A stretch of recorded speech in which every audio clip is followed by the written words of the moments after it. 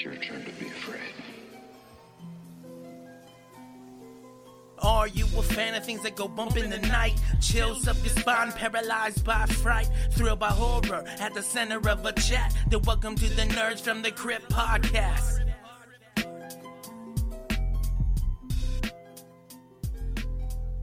Welcome to Nerds from the Crypt, the podcast that reviews your favorite and sometimes not so favorite horror movies and horror media. With me, as always, is David and Greg. How are you guys doing today? Pretty good. Doing all right. And yet again, no cabin fever? No, not so much. Not yet. so much. Yet. We have invited Shay from All Crime No Cattle to join us here on the podcast to talk about his favorite film. And I don't think it's hard to say that it's a lot of people's favorite film, The Thing. Hey, how's it going? Thanks for inviting me. I'm so excited to be here talking about this movie with you guys. It's nice to meet you, David and Greg. And Saul and I met a while back through some Texas podcast meetups, but I'm really excited. Can't wait to do it. This is one I think we've been, just like with Lainey, we've been trying to set it up for a while. But you know, like I said with Lainey, you guys do so many episodes, and we really go like 3 or 4 months between episodes. Yeah. So it's more on us than anything. Well, Lainey has like 5 or 6 shows, and ours is super research intensive, and we don't have a massive crew like Lainey has over there. But so it's kind of a mom and pop shop. So my wife and I pretty much do everything for our podcast, and it is very time consuming. And then on top of that, we do a lot of voiceover work for other shows you might have heard of. Actually, I'm wearing my Swindled shirt, which I do voiceover for Swindled. So shout out to Swindled in Austin. Yeah, that's one of my favorite podcasts, actually. I mean, and just to be all transparent here, All Crime No Cattle is my wife and I's favorite podcast, along with a Lone Star Law and Disorder. Oh, thank you. Yeah, the Christie show is amazing. Lone Star Law and Disorder. Big shout out to her. But thank you. That means a lot. Thanks for listening. Yeah. So you know how Spotify will give you the most the hours of the most, I guess, the most hours you've heard in podcasts. It's always between your all's podcast and Christie's podcast, Krista's podcast. Oh, thank you so much. That's pretty cool. Appreciate it. My wife won't listen to my podcast. I don't know. Well, my wife is my co-host, and she only listens to our podcast to tell me what I'm doing wrong with the audio engineering. No, that's not true. She's great.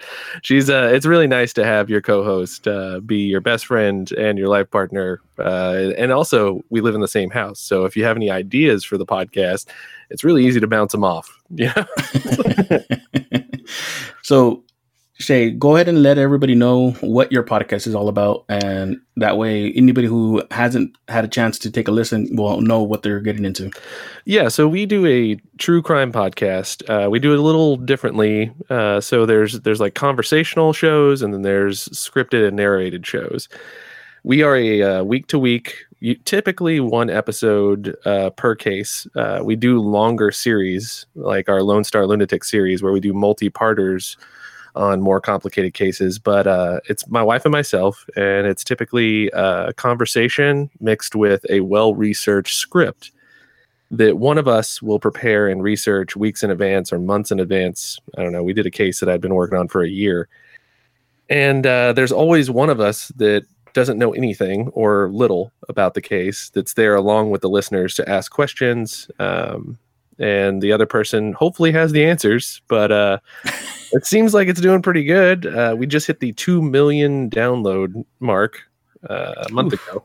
So it's doing decent for a show that's only 2.5 years old. So definitely. It's one of those things that you would think that crime podcasts, since it's so saturated, that it might dilute the amount of popularity of it. But no, I think like the more podcasts there are of true crime, the more people actually want. Yeah, and you know, there's something to be said about having the cream rise to the top, right? So there's a lot of true crime shows out there, and there's a lot that don't spend the time on research or audio quality or writing and editing, music, sound, all that kind of stuff. And we do our best to try and hit all of those marks, being that we're the only two people. So, yeah, I think we sacrifice a lot for the show. We put a lot of blood, sweat, and tears in there. We hope that you guys enjoy it. But we're doing our best. That has been our motto through this whole COVID-19 sequester, is we're doing our best. So I hope you guys are doing your best. We're trying. COVID has actually helped the podcast because we've actually been able to knock out 5 episodes in a row now. Yeah. On a weekly basis. It's been super helpful for the productivity. Yeah. It's been super, super sad for our what's it called? Social life, but Shay, what got you interested in starting a podcast like this? Good question. So my wife and I were big podcast listeners before starting a pod. We listened to all things in a lot of different genres, and we would always find ourselves watching true crime documentaries or researching true crime cases, and then we would hang out on the patio afterwards and talk about it. And it became our late night discussion before we go to bed. And eventually, after listening to a bunch of other shows for a couple of years, my wife jokingly mentioned, you know what, we should talk about this together and just record it for fun. And I said, well, we could do that because I have a background in audio. I used to work at a recording studio, and I have some skills under my belt as far as audio goes. And she was like, really? That's actually a thing we could do? And I said, sure, why not? Let's just do it. And so we started doing it on a whim and a lark, and now it's where it is. And where can people find the podcast, or where can people listen? Well, we're everywhere. We're on Spotify, Google Play, iTunes, or Apple Music, Apple Podcasts, whatever they're calling it these days. We're also on Stitcher, all the major podcatchers. We have a website called allcrimenocattle.com, and we're on Facebook, Instagram, Twitter. Just search All Crime No Cattle and you'll find us. And guys, I would recommend going out and listen to it. Like I said, it's one of the podcasts that my wife and I love to listen to. First episode that I actually played for her so that I can make sure I hooked her was the Texas Eyeball Killer. Oh, that's a good one. Yeah, that's a Lone Star Lunatic series. We did what was it, a 3-parter? Yeah, 3-parter on that case. Mm-hmm. Yeah. And the last thing I would say about our show is that we really like to focus on crimes of color, people of color, minorities, people with different sections of society that don't get talked about a lot in true crime, because most of the time it's things that get a lot of attention in the media, and those don't happen to be people of color, people who are lower middle class, lower class. And that's something that we do a lot on the show, and we are always trying to do better and focus on. And I think that kind of makes us stand out a little bit. Mm-hmm. And are you able to announce what's going to happen? Oh, like what we have coming up? Yes. Mm-hmm. Oh, okay. So I think it was last year we did a case out of Amarillo called J. Kelly Pinkerton. He was a serial killer who was known for being super young. He's one of the youngest people we've ever executed. And he probably wasn't officially a serial killer, but was well on his way to becoming a serial killer. And his weapon of choice was a Bowie knife. And I'm now covering a case that should be out today, actually, on Jason Massey, who's out of South Dallas. And he's another very young serial killer in potential. And he was caught really early. So it's got some interesting parallels to that other case that we've covered. Nice. Awesome.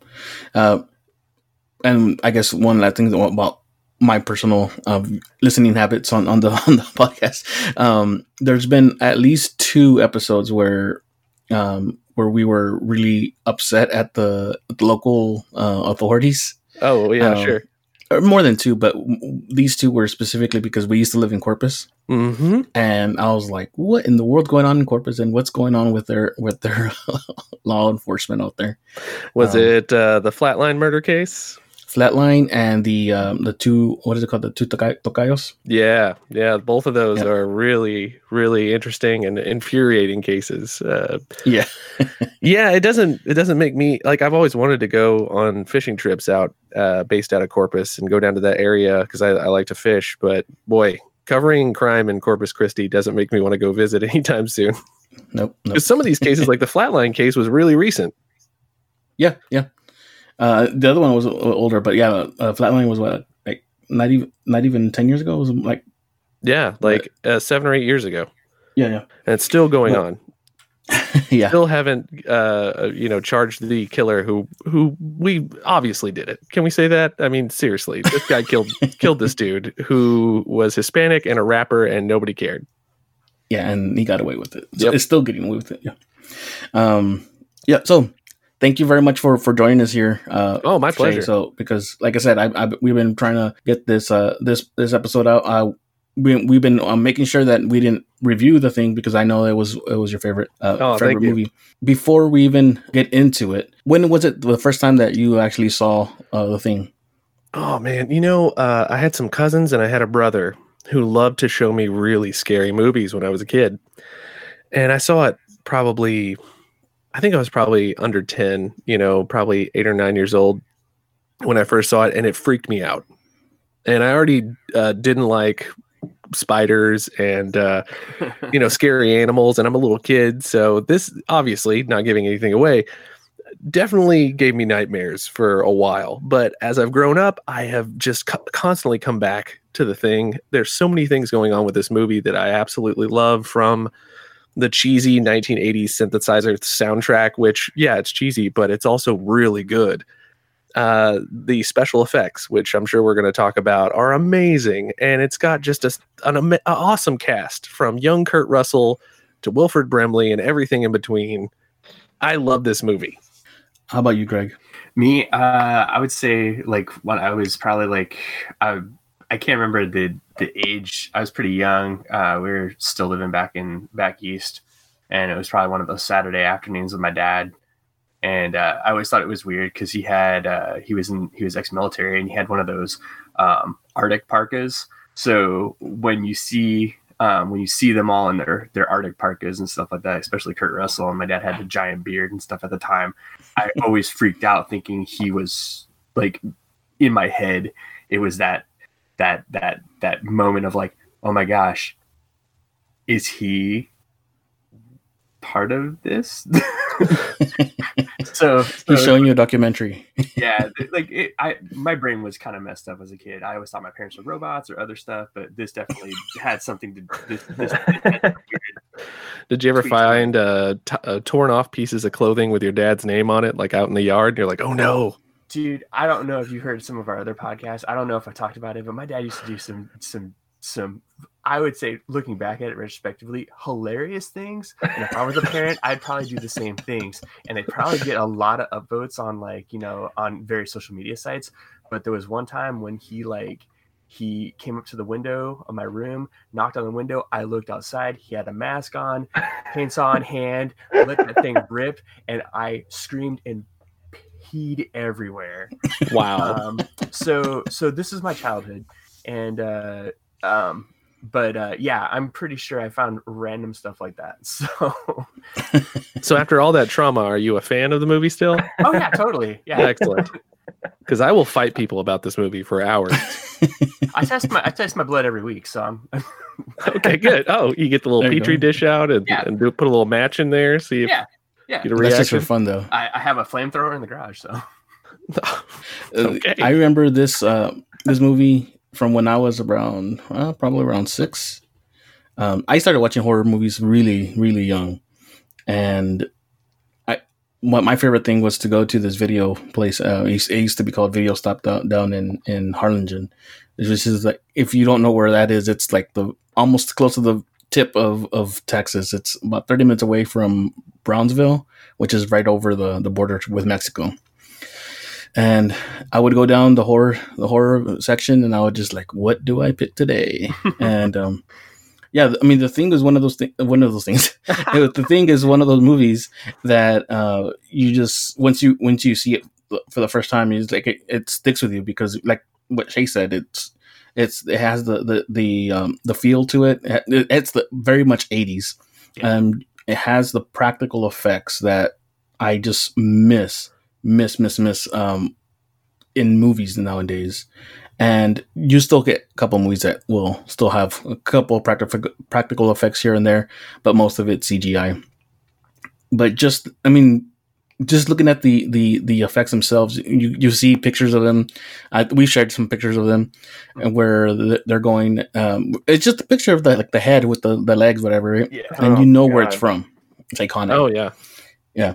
So I'll ask David. David's not going to have so much history with this movie, but we'll ask David when he first watched this movie. So you're a fresh newbie to the thing.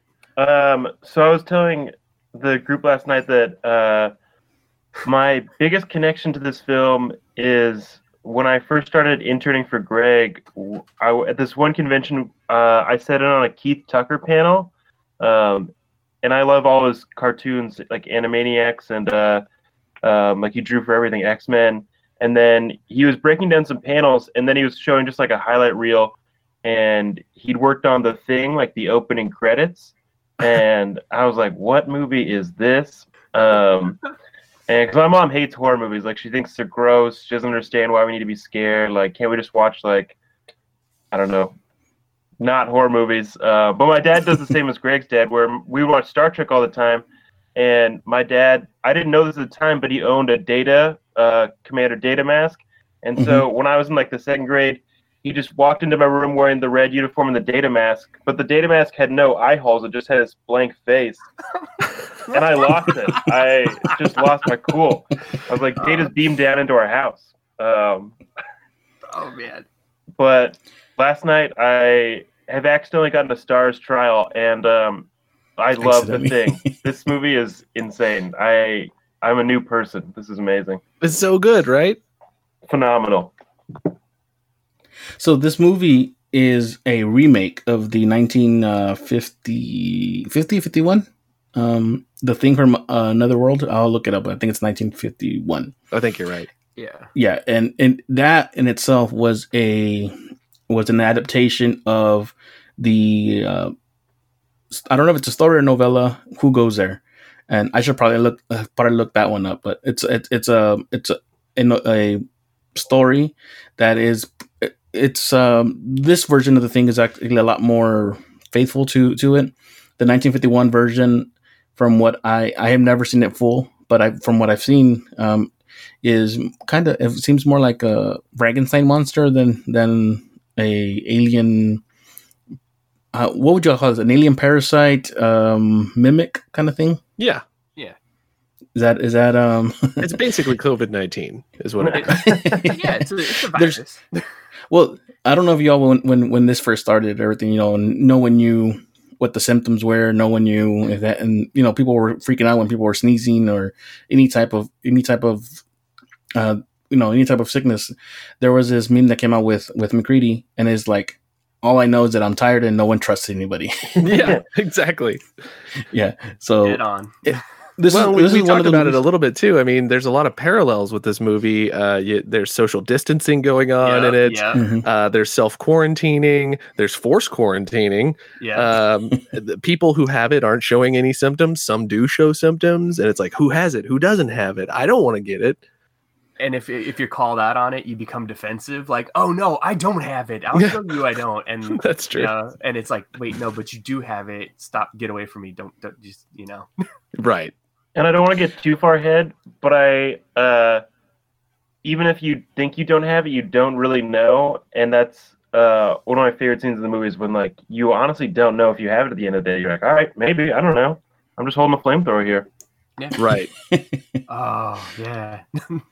So when this movie came out, it actually didn't open up with positive reviews. It was actually mostly negative. And I don't know if it's more because horror movies did not get the respect back then as they do now, people didn't understand it. Maybe the effects were too gross for the people back then. I don't know. Well, I don't know what it was, but it didn't open up with positive reviews. Yeah, but I think we see that a lot in 70s and 80s horror films, right? Like they're not respected until way later when everybody agrees, yeah, this was a gem, you know? Yeah. Because I mean, we weren't prepared for horror films like this back at that time period, right? Like nobody was really expecting them the way that people are now contemporarily. What's it called? This also appeared in the same time frame that E.T. came out. And that might also have been another one. Like people were expecting a friendly extraterrestrial, and then all of a sudden you get the Thing. The other side of the coin. You mean there weren't Happy Meal toys coming out for the Thing? It wasn't something that we took our kids to back then. Well, no, there was the G.I. Joe toys. They did put out a toy line that was about roughly the same size. Really? Yeah. There were toys, action figures, because I've seen there was on YouTube a few years back somebody had done a whole entire version of the movie, all in G.I. Joe scale, using G.I. Joe figures to coincide along with the Thing toys. Wow, interesting. Yeah. So they did make toy line to go with it. So it's pretty cool. Well, and it was a pretty sizable budget, if I remember, right, Saul? You said it was John Carpenter's first big feature film. Yes, it was back in 82, 15 million, which is actually more money than the movie we saw last week, which was only 5 million, less than 5 million. And that was just others, right? It was Grabbers. Oh, Grabbers, gotcha. Yeah, no, I think the others actually had a good backing on that one, but Grabbers only had 5 million, and that's 2012. So just imagine the difference, not only in the amount of money that went in, but just in how much it would actually get you back in 82.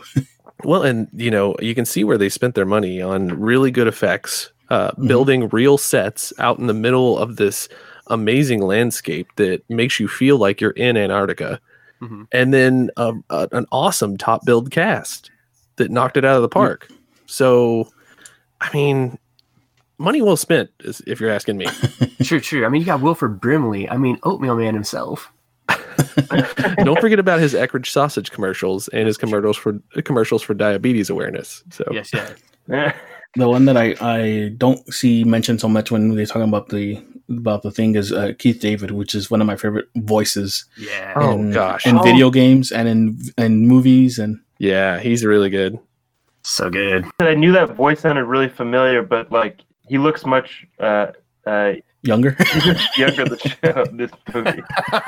He's so young. Yeah, and then I saw who plays Windows was named as Tom Waits, and I was like, wait, that's not Tom Waits, is it? But no, like the actor who plays Childs has been in a ton of stuff. There was a lot of, just people you've seen around in a lot of different things, but then they also had the top build cast. And how good was Kurt Russell in one of his earlier films? Just such a great titular, hard ass protagonist. And at some points, you don't even know if you trust Kurt Russell anymore in the movie. Well, there's so many ebbs and flows in this film. It gets to the point where they don't know if they can trust themselves either, because they don't know what the actual symptoms are. Because I forgot who it was. They ask, how do we know we have it, or what happens if it's in us? Is it like, do we know? Is it still that person? And everyone's just like, oh, I don't know. Yeah. It's one of those things that it's this. If this were a TV show, like this would definitely be a bottle episode, where it's contained in the same setting for the period of the movie, except that they did open up with the Norwegians, and then they actually go and take a look into their base. So, can we talk about that opening just for a small second? Oh yeah, yes. Because I think David had something to say about that too. Oh yeah, I thought we were already recording. So when I first started watching this last night, it's a beautiful scene, right? Like just a beautiful setting, set. But then the dog is just going. They keep shooting at the dog. And I was texting Greg and Saul, and I was like, I'm a little pissed that this movie is just about shooting dogs. Like, is this the kind of horror from the 80s you guys enjoy? And then like 20 minutes later, I was like, that is not a dog. That is not a dog. Right. Well, and it also, like, for me, I'm a dog lover, and there's a lot of good dog people out there. So I will cry for animals and dogs that get killed in movies. So immediately I'm infuriated. Like, why are you shooting the dog? And then they throw grenades out of the, out of the helicopter at this dog. You're like, man, these Norwegians are screwed up. Well, not only that, they suck at throwing things and at aiming. The first Norwegian who throws a grenade accidentally throws it behind him by 5 feet. Yeah. Yeah. I feel like that the helicopter blowing up should have been way more because there was a big old case of grenades in there. Oh, yeah. We saw him pull one out of like 50 out of a box. Yeah. Could have been so bigger. that little explosion was way under and probably a permit kind of thing, but they had to save it for the rest of the film, so they had to Exactly. That's true. There's a lot more explosions in the rest of this film. You can't blow it all on one helicopter. Yeah. So the beginning of the movie, we see a spaceship fall to Earth, right? We later figure out that it's been there for what, thousands, if not hundreds of thousands of years. Yeah, I think we first see it as kind of like a comet, right? Or like an asteroid landing on Earth. And then later we find that there's a spaceship out there, right? Did you all think it was necessary to show the spaceship, or do you think it would have been fine without it? I'm on the fence either or. Like, I mean, seeing it, you know that it's there. Not seeing it, and it's the reveal at the end. You're like, oh, I knew something was up. Oh, like with someone else with the other spaceship? Are you talking about the other spaceship? Like if like my take is like I'd be fine with it, like with them not showing the spaceship at the beginning and then like just the reveal later, like, oh hey, like with the pictures and stuff like that, like, oh hey, there's a spaceship. Gotcha. Yeah, because even Grabbers, the one we did last week, it starts off with the same kind of intro, and I believe, if I remember correctly, Slither does the same thing. Mm-hmm. And at one point, you know, I guess it's fine to do it in one movie, but then when all of them do it, it kind of like we don't really need it. It was also kind of like a theme during that period too, right? In the 80s and early 90s was like Space Invaders, and then something weird happens on Earth, you know. It's probably homage to the original film. It most likely is, and like I said, this one's set to be a lot more faithful than the original movie. And later, I guess we'll talk about the remake if we really, or the prequel if we want to. I thought that whether you liked the UFO in there or not, I thought that it was shot pretty decently. At least that crater and the set that they use. I'm not sure if they use miniatures because they never actually go down in it. Yeah. But it looked good. Back in I think in the 80s, it was if they couldn't get the shot in, they would draw it in, wouldn't they? They would like in the film, like they did. Like I don't know if you all know, like in Batman. Yeah. There's this shot where he just turns around and his cape just flows back behind him. That's actually all drawn in after the fact. He did not have what's his name? Oh crap! I'm blanking on his name. OG Tim Burton Batman. Dear Michael Keaton. There you go. Yeah. I was like, oh my god, I can't remember With his name. our powers combined, we can summon Michael Keaton's name, even though we already talked about Beetlejuice. Exactly. I was like, I couldn't remember his name. When Michael Keaton does it, he's like looking out to the city and he turns around. It's like a drawn cape behind him, and at least I didn't notice it until I was actually notified that that's what it is. I'm like, oh yeah, it's pretty noticeable now. But unless you actually know to look for it, you're not really looking for it. So I wonder if they did that with the like a picture cell probably drawn over. Yeah. Mm-hmm. Interesting. So the Norwegians, the evil Norwegians, failed to kill the dog, but then he's taken out by one shot. Yeah, I think I was saying also before we started recording that if this actually happened and I was one of the crew members at this Antarctic station where this dog shows up and these Norwegians are trying to murder it maliciously with grenades and assault rifles, I would immediately be part of the thing and get infected, because if this dog has it, I'm a dog guy. I'm going to take that dog in and he's going to be sleeping in my room and I'm done. So we kind of hear them talking about, they're trying to figure out what was up with the Norwegians, right? Mm-hmm. There had to be a reason why they went crazy. and they just kind of attribute it to just being out there in the middle of nowhere, you know. Well, they also make the point that they haven't been out there that long, and then someone else says, I think the line is, well, you know, you can go crazy if you're only out here for 10 minutes or whatever. They're like, look at Palmer, and he's just smoking a joint with his headphones on. Yeah. Anybody else notice how casually Palmer is just smoking joints and at some points giant hog's legs of marijuana throughout the entire movie? He is the chillest. Well, it made me question like whether this was a government mission or not, because I was like, do they just get to do that up there all the time? Well, and also he's supposed to be another pilot, right? Uh-huh. I thought so. Man, no wonder no one wants to fly with him. I'm not flying with him. It's probably like government run, but probably like sanctioned by science. Like they probably have like a scientific grant or something like that. So it's like multiple different science texts and stuff like that with the one overarching government official, i.e. man with gun. Oh, so you're saying there's like a government-run grant on marijuana studies that's being done on Palmer at the South Pole? Hell yeah. Okay. All right. I just want to make sure we were clear. First it was golf, then it was tea, and now it's marijuana. This is where the beginning of Pineapple Express, you know. That's how you get it. Yeah. Well, and what a time to be high too. You've got an interdimensional alien parasite that's you know just morphing everyone like they're made of clay. Yeah, let's smoke a joint. No, I don't think so. As if you're already not out a little paranoid. Yeah. Oh, whoa. So we find that they actually end up. They talk about going and visiting the Norwegian site, and we hear it's an hour away in a helicopter. Mm-hmm. So that's a pretty good distance. They don't find anything that they think is really useful. They find that body that looks like he committed suicide. Blood still frozen, not even hitting the ground yet. Mm-hmm. This is where they find like the pictures, and they find the cavity where they've dug it out of the of the ice, and where they find the video of them putting mine charges into the ice, right? Yeah. So if this is the point, this is the only time that they leave the base, but this is the point where we get all the information that we can actually get from to know what's going on. After that, it's back to the base, and it boring self in a base when in Antarctica when you're not doing anything.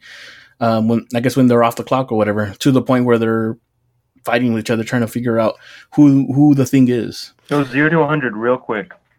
Yeah. Boom. But also, this movie has a runtime of like an hour and 50 minutes, and I think 10 of that is credits. This is a really fast hour and 40 minutes stuff. Oh, yeah. And it takes about 20 minutes, 30 minutes before anything big, like fast happens. So if you even compare that, it's only about 45 minutes of where everything's going batshit crazy. But once it starts, it never stops. No. Exactly, yeah. And even the slower scenes with tension are some of the best scenes in the movie because of the anxiety that it builds. Mm-hmm. I can say like when those tension scenes were starting up, I was watching it. My wife popped in, and she like right at that moment, I was like,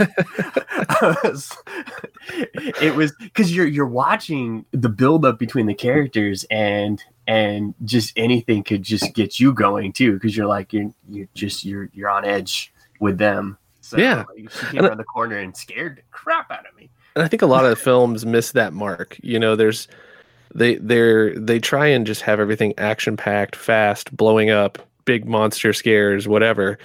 But there's not enough time to just sit in the moment and be afraid, waiting for what's going to happen, and have such interesting tension. Not just tension, but interesting, compelling tension.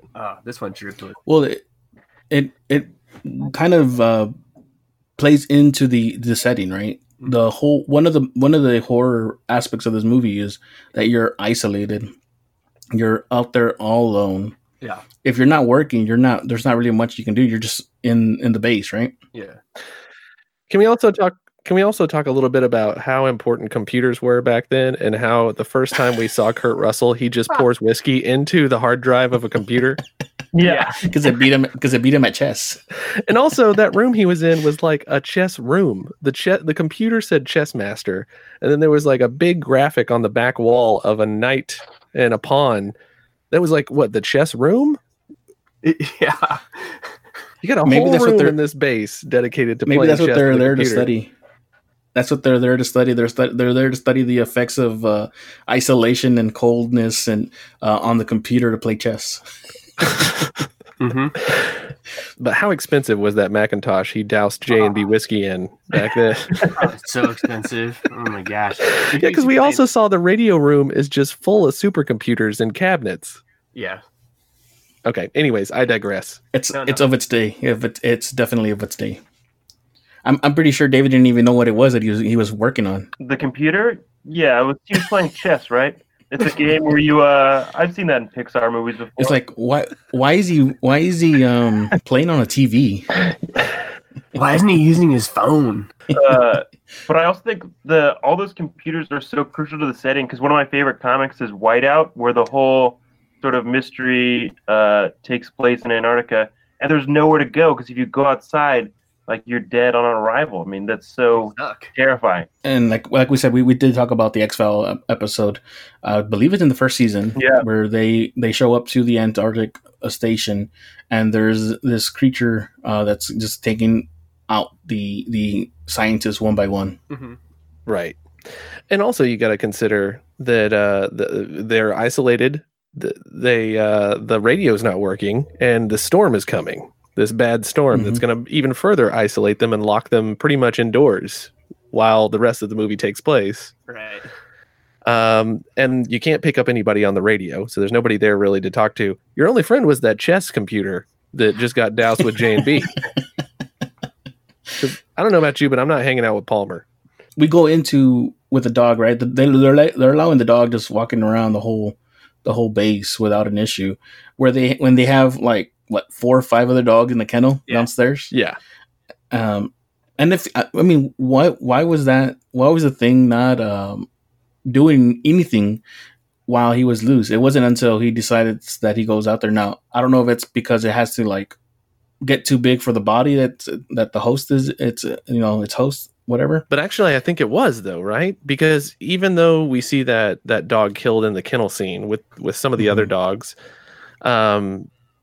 there's clues that already there's other people infected that this dog has gotten to, right? Do they explain how it spreads? At one point, they talk about any small microscopic particle or cell can infect any other cell, and then it's only a matter of time before there's that again, computers with Wilford Brimley when he's studying his amazing computer simulation virus. Yeah, and then it starts predicting how long, how many hours it's going to take if this virus gets back to the continental United States to infect the world. And it has some ludicrous number, like 27,000 hours for all these cells to replicate and spread to the entire world. It was pretty close and accurate to what I saw about 2 weeks ago on that briefing. Every one person can infect 3. Oh yeah, that's true. And there's 3 new cells that come up and it infects all of them. Yeah. So I was like, oh my goodness. Yeah. Now this is another movie that we've quote unquote joked about it, but we've been trying to choose movies that are not so topical because we don't want to be like so morbid, I guess, talking about what's going on. But 3 of the last 4 or 5 movies have all been pretty close to what's going on right now. Well, and you can only relate to what's going on in your life right now, right? So we're all thinking about it. We're all projecting our own problems onto this movie. So we just as a side note here, we invited Becky from I Have a Strange Story to come out here and watch Rabid, one of David Cronenberg's first horror movies. Oh wow! And we were like, oh, you know what, this is not that bad. I'm like, no, at the end of the movie, it turned out to be pretty close to what's going on right now. Yeah. And even a side note on the side note, their first movie that they joined us on was Teeth. and it's still the only episode that has an explicit tag on it. Oh well, yeah, that's understandable. It was rough. But also, can we talk about Wilford Brimley in the beginning of this movie? How loose he is with blood when they first start finding the thing creatures, and they're like, "What are these things?" And he's starting to dissect them, and he's got the scalpels, and he's just got blood all over his shirt from doing these dissections.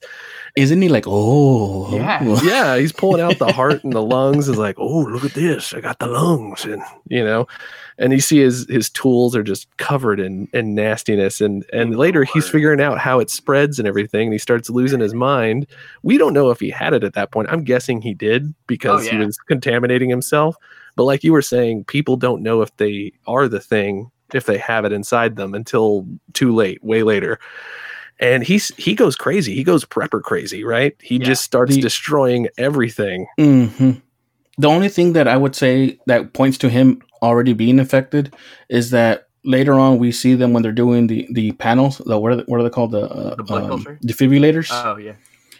It opens up and eats the arms. Whereas when he's dissecting, it's not doing anything to him. And I get that the body looks dead, but it doesn't necessarily mean the thing is dead. So I feel like it because if it was alive, I mean, if it wasn't in him, it would have done something to him while he was dissecting the other body. But I think my only point, though, is that Wilford Brimley wasn't wrong when he starts trying to destroy everything and make sure nobody can get back to the continental United States. Like he was right. He knew they were already screwed, and that everyone's going to die. We just got to make sure it stays here. He was like, lock it down. He makes more sense than what Kurt Russell's character did. Kurt Russell's character was just like, I'm gonna blow us all up, not because I don't want it to get out, but because I don't want you to hurt me. Yeah. I'm gonna kill you before you can kill me. Yeah. Well, Brimley's character, Blair, his name. I couldn't remember his name. Blair. He's more, worried about the humanity, whereas MacReady is more like, just don't hurt me. Stay away from me. Hey, MacReady's a survival man. Like he's a survivalist. He's in it to take care of everybody else and to make sure he can minimize damage, even if he doesn't know it until the end that Wilford Brimley was right. and I want to talk about the ending here in a moment, but this movie is easy to talk out of order and not necessarily go beat to beat because it is compacted in such a small area that we can talk about all these different aspects of the movie without actually having to go through the movie itself. And I really enjoy that.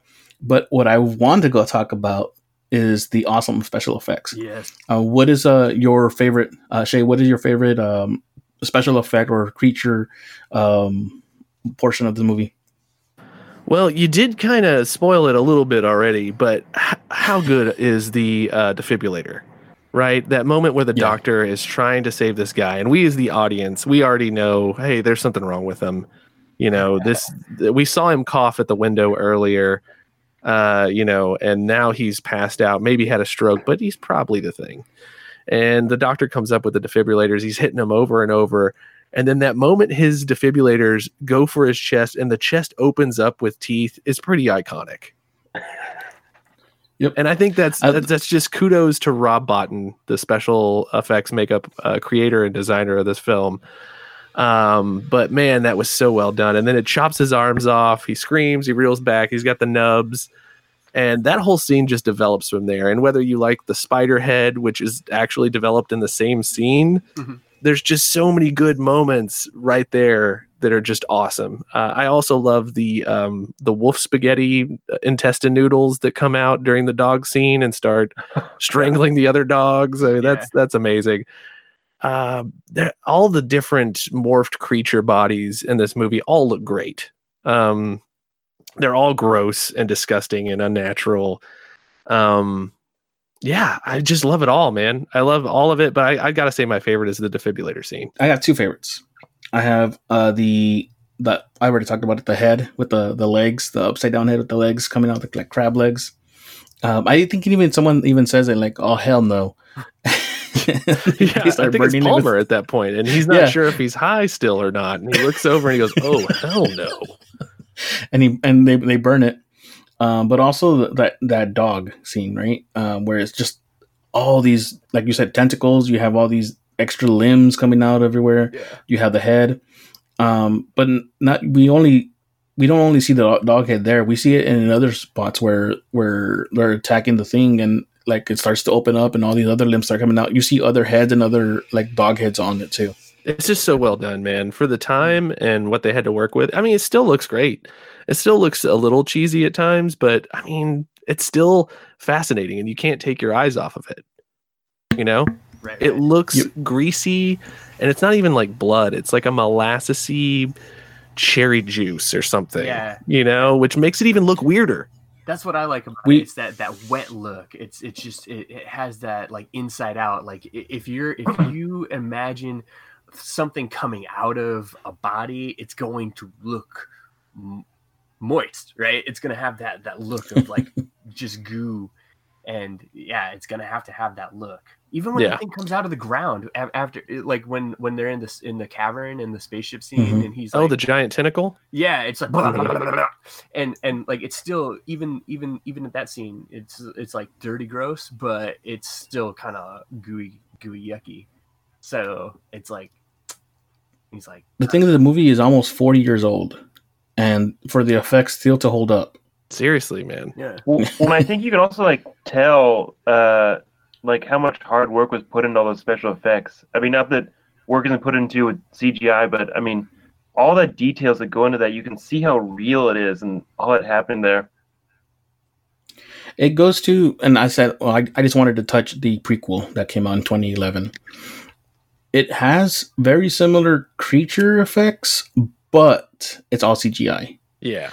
And there's a difference when you see an actor reacting to practical effects. They know what they're reacting to.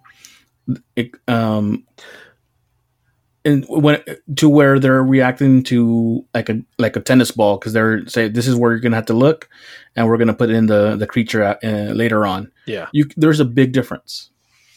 Yeah, definitely. And I think also in the prequel, they spend a lot more time with the alien that's frozen in ice, right? Like they're the ones that cut it out of the ice and bring it back and thaw it out. And that was like the one interesting thing that I found in the prequel. And of course, they constantly use flamethrowers and basically burn the entire building down in the movie. they go Trogdor on it. Yeah. The only thing that I don't like about prequels, well, maybe not the only thing, but anyways, one of the things I don't like about prequels is that when it's a prequel, you kind of already know how it has to end for it to roll into the existing movie. Like, for instance, Texas Chainsaw Massacre, when they did the beginning movie, you knew that they were not going to kill him. Mm. Yeah. Or like with Rogue One. Rogue One's I enjoy that as a Star Wars film. You know nobody's going to make it out. Can we also talk a little bit about the blood testing scene? Yeah. Yeah. I love that scene so much. It's so great. And I love the Petri dishes with the blood in it, and how Kurt Russell has basically forced them to all tie themselves up, Yeah. test everyone's blood. But then my one problem is the cook that wears the roller skates all the time, Yeah. that has the apron on. He goes around, or no, it's Windows that does it. Windows, the radio guy, he cuts everyone's thumb with the same scalpel. It is dirty every time. But Kurt Russell, like, so McCready's like sanitizing the hot poker every time, but Windows is like using the same dirty ass knife. Yeah, so now they're all infected, right? So at least this is my theory. At that scene, everyone becomes contaminated. Oh man. Which is what I was going to talk about the ending. Oh, okay. Well, no, I mean, I don't know that for sure. That's just my theory. Is at that moment there, they're all infected. They're just, it's taking longer. They're still incubating, right? They're in their 14-day quarantine. Yeah. Except you see Windows wipe off the scalpel on his Carhartts there. He was thinking ahead there. Oh, right. Cleaning it. Right. But they figure out they killed one of them without being infected. And it was more this whole thing of it was the dog keeper, right? Yeah. He was, and you would think he'd be the one that would be infected first because he was hanging out with the dog, right? And then Childs has the wonderful line of, "Oh, well, I guess you're a murderer now." After they test the dog keeper's blood and he's human, Kurt Russell wasn't really fazed by that. He's like, I'm keeping everybody safe. I'm doing what I got to do. You know, I'm there keeping was a lot myself of safe, really is what he's great unfazed moments in this movie, and not to jump back to the beginning, but the bald dude that was the redheaded dude with the beard, who is the first to get shot by the Norwegians, he takes that gunshot so well. Fuchs? Kurt Russell runs up, drops a bottle of whiskey, and he goes, "I'm fine." Yeah. You were just Yeah, shot. but later on, though, he's complaining about getting the stitches. Yeah. And he's like, "Hey, he just grazed you."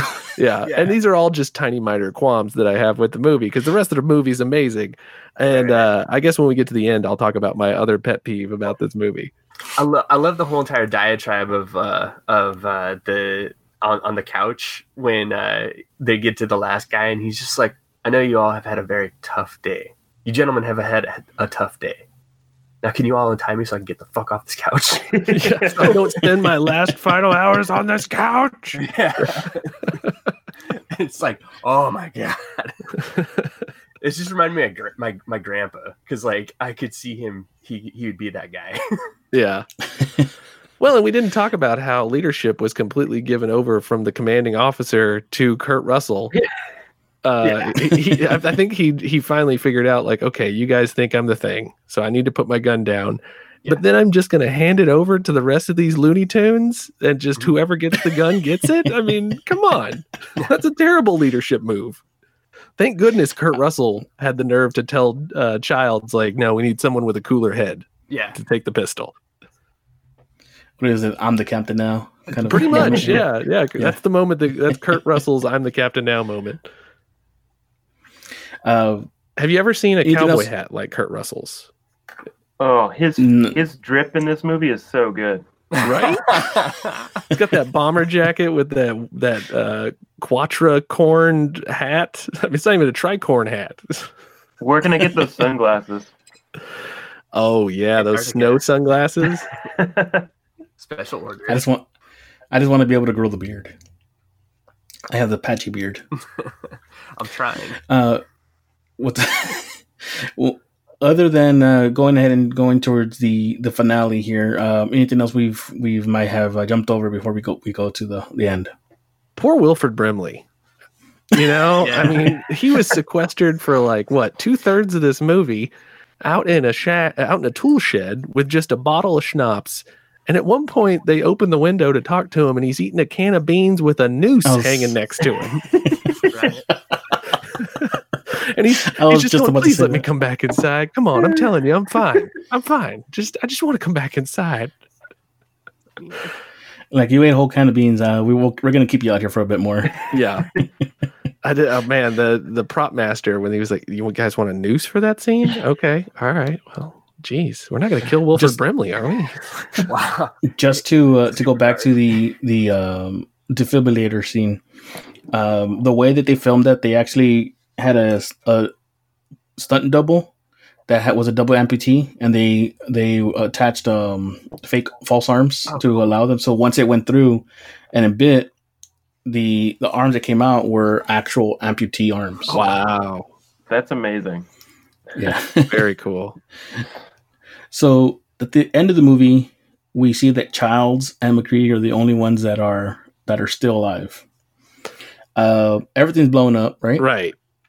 And then they kind of look at each other, and it's either they're gonna stay there and wait to die, because I'm pretty sure no one's gonna come get them, or they can try to take each other out. And the thing is that if they take each other out, they're the one, and if they're wrong, they're gonna be there by themselves, right? And go mad. Yeah, and I think Kurt Russell makes a really good point when he's like, well, if one of us was the thing, neither one of us are in a position to really fight it. So if one of us was the thing, it's obvious that we would have killed the other person at this point. Yeah. Which I think was a pretty good observation. Now, the one problem I have with that, though, this whole ending scene, when Childress explains, when he just comes walking up in the middle of the fiery debris of what's left of Antarctic U.S. Camp 31, and Kurt Russell's still got this magical endless bottle of J&B that has stayed with him the whole movie, right? And he's about to freeze to death, so he's drinking his J&B, and here comes Childs, and he explains whoa, I thought I saw Blair, so I ran off into the dark to go find him, and then I got lost in the snowstorm. Well, we've already seen that the snowstorm has died down. Second of all, how many explosions and fire have shot into the sky like an emergency flare to guide him back to the camp since then? Do we really buy that Childs has just been wandering around in the snow wastes, lost?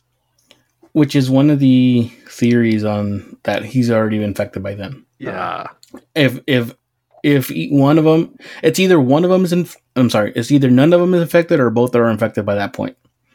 Because like you said, if one of them was infected, the other they would have already attacked the other. So it's either both of them are infected or none of them are infected. Neither of them. At least that's the way I see it. I'm going back to that dirty scalpel. I think it just took a little while for it to get to Childs and Kurt Russell. It took a little bit of time for those cells to divide and multiply. Mm-hmm. Now they're both infected, and they're just going to sit around and drink scotch until they freeze to death. And then ultimately someone's going to come and find their frozen bodies. And then we get the Thing 2. Restart. Electric Boogaloo. The Thing, I don't see it being remade. Well, I want to reword this. I didn't see it being remade for a long time, but a couple of weeks ago we just saw that it actually is going to get a remake. Oh, really? And if I remember correctly, I don't know if it was going to be a movie or if it was going to be a series. But it is going to have a remake of it. I'd be much more interested in a series, honestly. Oh, yeah. Give me a series. Yeah. I want to see the terrifying anxiety of like 24 cast members slowly get whittled down to the season finale. Yes. Oh, like a Bachelor. Oh. Yeah. Yeah. It's Survivor, but Bachelor. Okay. Yeah. Roses, David. David watched a lot instead of Roses, you get a Parasite. He watches a lot of Bachelor. It could be like a convergence, right? Like FX teams up with ABC. It's like the Bachelor's thing. The Bachelor's thing, David. Okay, I heard it again. I'm still on board. This is a great idea. All right, so I am going to read something that I found here on slashfilm.com. The Thing remake based on original novel in the works at Universal and Blumhouse. Okay. What they're doing is the new version is going to be based off the recently surfaced long lost pages of the original novel by John Campbell Jr. Huh. What they have already of the novel was what became the basis of the 3 films that have already been out. And what they're going to do is they're going to adapt the lost pages. Okay. And you said before that the 1983 Kurt Russell version is the closest to the source material. Yes, because the 1950 version or 1951 version, they changed quite a bit of things for it. Right. While the prequel was trying to fill in the spot, like what happened beforehand. Right. So this one is I don't know. It didn't say if it was going to be in the same universe. Man, I want to go on that spaceship. I want to see what the inside of that spaceship looks like, and I think that'd be cool. The little one looked like it was made out of washing machines and garbage.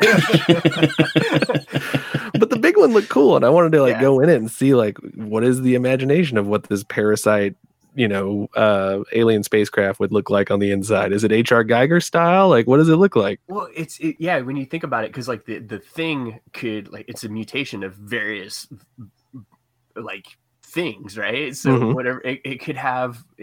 It could sit down in a cool chair and have multiple stations that it would be using, in my mind, because it would have different appendages and heads maybe.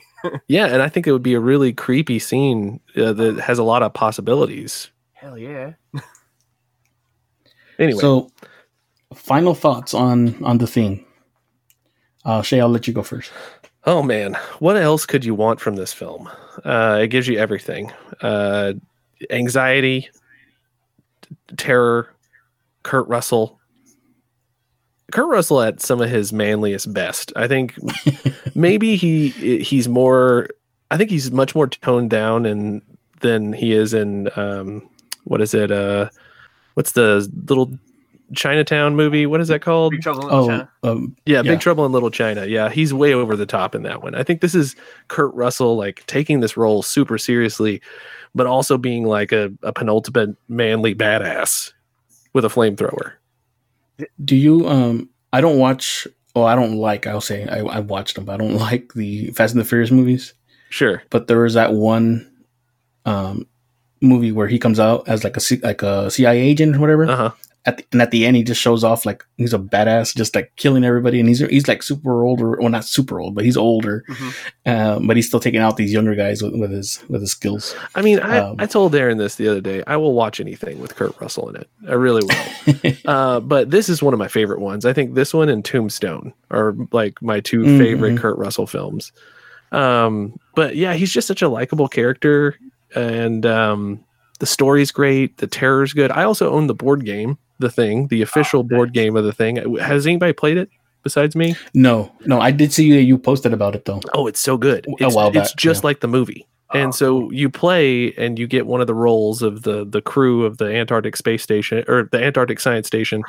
And you spend the whole game trying to figure out, am I the Thing? Am I infecting other people? Or is everyone else the Thing and I'm the only human left and I have to kill them? Oh, dude. So is this like a clue where one of them randomly gets selected and then you have to kind of whittle down? And then it starts to spread and like you don't know who to trust and you're still trying to solve missions and complete tasks and find the Thing, and it's really good. It's very complicated. So if you're into complicated nerdy bird games, check it out. Well, awesome. Then you'll have to get something that's going to come out pretty soon here.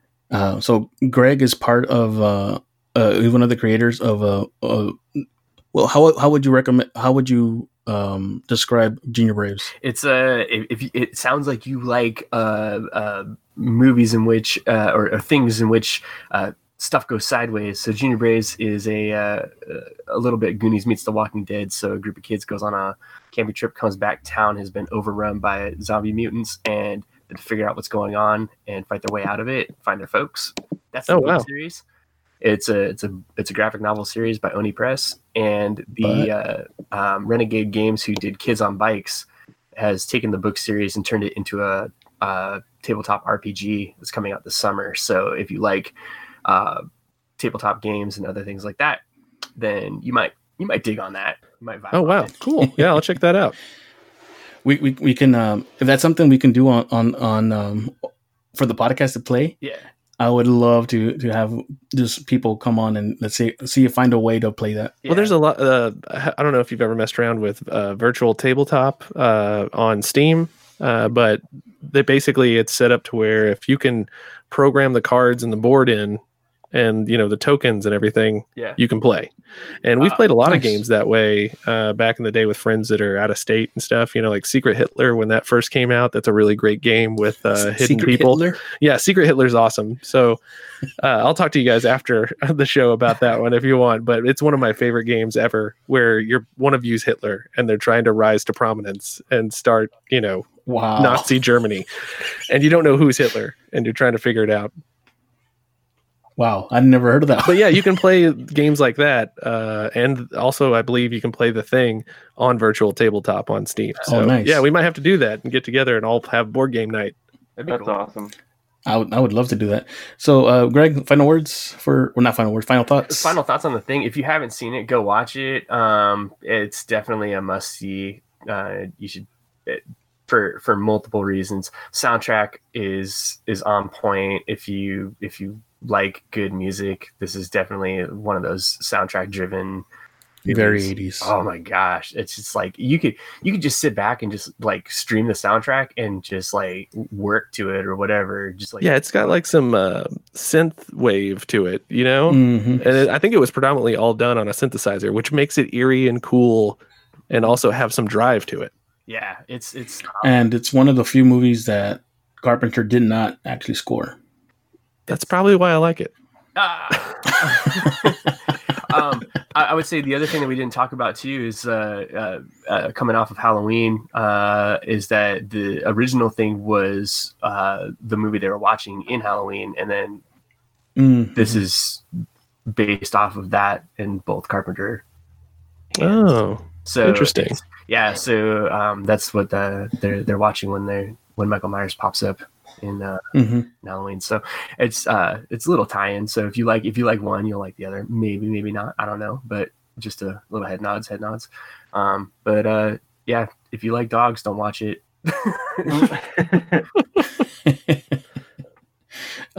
David? I was thinking about this. I feel like being on this podcast makes me nostalgic for a decade I wasn't born in. I wish more movies that I'd grown up with like had the cool special effects that the Thing has. Like there are moments that I was watching last night, they were like a little cheesy and hokey, but like overall, just like the story never dropped. Like it just kept such pacing, like we talked about. And then all of the acting, like, was just everybody had such a distinct character, and you couldn't trust anybody at any point. And I think I'm gonna have to get the Kurt Russell haircut after the quarantine's over. Yes. I'll get those big fluffy brown highlighted locks that he has, like shoulder length. That's a good look, man. Especially if you can mix a little J and B in there with it. Davey can pull it off. I know he could. He's got the hair length already. Yeah. So yeah, such a dynamic cast, like you were saying, and all those roles were so different and unique. And you felt like by probably the second or third act, definitely the second act of the movie, that you identified with a certain character, or you could at least identify the differences between all of them. Which a lot of movies, especially horror movies, drop the ball on that. Absolutely. Yeah. I mean, like we keep talking about Windows and stuff, and like, you know, he played Fox in the Warriors. He's just like I don't know, like I love his character throughout the whole movie because he's kind of just that sketchy dude, you know. Good old Tom Waits, man. Yeah. So the Thing brings in different aspects of horror that I love when they get mixed. The horror or the fear of being isolated, you know, in a place where you can't get to someone that when you need it, you know, whether it be in Antarctica or let's say in the middle of the woods where you can't get anywhere fast to get help. You get the alien invasion where they're not only just an alien invasion, but the hidden alien that mimics other humans. You get the paranoia where now not only you have to fight the alien, but now you have to fight your fellow humans because you don't know who to trust anymore. It just mixes all of those together, and then of course, like we said, the music, the pace of the movie, it just all comes together. And it sucks that it didn't do so well back when it first came out. John Carpenter actually lost the directing gig for Firestarter because of this movie, because it didn't do well. Oh, wow. And I mean, I like Firestarter. It's not the best movie, but I like Firestarter, and I can just imagine what it could have done with John Carpenter at the helm. He actually just didn't talk about it for a long time because of it, but later on did say that he didn't take into consideration what the public thought, what their taste was. It was more what he thought would be good for the movie, and I think that's the way that you should approach at least horror movies. Not to the point where you go out of your way to maybe I guess get on people's nerves or go out of your way to insult people, but you know, do what you need to do to make that your story told. But he was so ahead of his time with this movie, you know, because like name another movie from 1983 or before where you can just annoy an audience to where they don't know who the protagonist is. And even when you think you know who the protagonist is, all of a sudden the entire movie is against that person and is trying to convince you that they are the alien parasite. You know, and at the end of the day, it still leaves you not knowing what the true answer is. Yeah, and I think that's the lasting testament of why this movie is so great, is because it was kind of the first of its kind. I mean, obviously there was an earlier version in the 1950s, but if you've seen it, this one blows it out of the water, man. And the dynamic nature of the cast and the way it was shot and the screenwriting was just top notch. And it also, one thing I forgot about the aspects of horror, it talks about the inhuman monsters or inhuman beasts that lived before humans that are now living even on Earth. You know, it's kind of the whole elder ones from H.P. Lovecraft that are stuck in ice. So it has so much, like you said, it's so ahead of its time, and if it was done today, like let's say the thing hadn't come out in '82 and it was done today, I feel like it would win awards now, because, or at least be nominated for a big award, because people are now so much more appreciative of good horror. Yeah. I think we did a pretty good job at talking about the movie. Like I said, we didn't go beat for beat with the film, but it didn't. This movie doesn't need us to go beat for beat, because we can talk about everything that happens in jumping around and still make sense of what's going on. Yeah, and like the whole movie happened in 10 rooms? Oh man. One of the other special effects that I really enjoyed was the hand that went into the commander's face and was messing around with his cheek skin, and you could see Wilford Brimley's hand moving around in his face. And then you catch the glimpse of the whole hand engulfing his head like a skin balloon as it's dragging him off into the back of the cavern. I thought that was pretty cool. Yeah. That's the practical effects that I miss. The Blob. I've talked about it, I think, one more time in this podcast, is the Blob is eating somebody, and you can still see their eye twitching and moving, and you can see as the skin is melting off. And now, like I said, with CGI has gotten so much better, and I'm not putting down the people who work in CGI. It's just not as realistic looking as if you did a practical effect. Yeah, there's something visceral about the practical effects in this movie. Like I think David or Greg was talking about the wetness and the natural scariness and the natural frightening nature of the way that the effects are done in this movie. That really just makes the film. Yeah. Gotta keep it wet. All right. that's the t-shirt for this episode. Gotta keep it wet. That's going to be the name. The nerds keep it wet. All right, guys, we're going to go ahead and call it there. Well, thanks so much for having me on and to discuss this movie. I had a great time. It was so nice to talk to you guys about The Thing. I appreciate it. Oh, thank you for opening up your time here to be with us, because we were so pumped to be able to have you on to talk about it as well. Once again, do you want to let people know where they can follow you, or where people can keep up with the podcast? Yeah, you can find us on Twitter at ACNC Podcast. We're on Instagram at All Crime No Cattle, and we're on Facebook at All Crime No Cattle. You can also shoot us an email if you have any suggestions for Texas true crime cases. To allcrimenocattle@gmail.com, and then we have our website, allcrimenocattle.com. And remember, guys, you can also follow us on Twitter, Instagram, and Facebook at NerdsFTC. You can go to our TeePublic store and get our merch, new t-shirts, mugs, stickers, magnets, and all that available there. And I believe, as of right now, and I think right now TeePublic is doing a lot of sales with their stuff, because they want to have people still be able to purchase their stuff without busting the bank. So keep a lookout for the sales that are going to keep coming out, and let us know what you think. Let us know what you thought about this episode, about the podcast, and we'll be more than happy to give you a shout out next time around. We're going to go ahead and leave it there, and we'll see you guys next time on Nerds from the Crypt. Are you a fan of things that go bump in the night? Chills up your spine, paralyzed by fright, thrilled by horror, at the center of a chat. Then welcome to the Nerds from the Crypt podcast.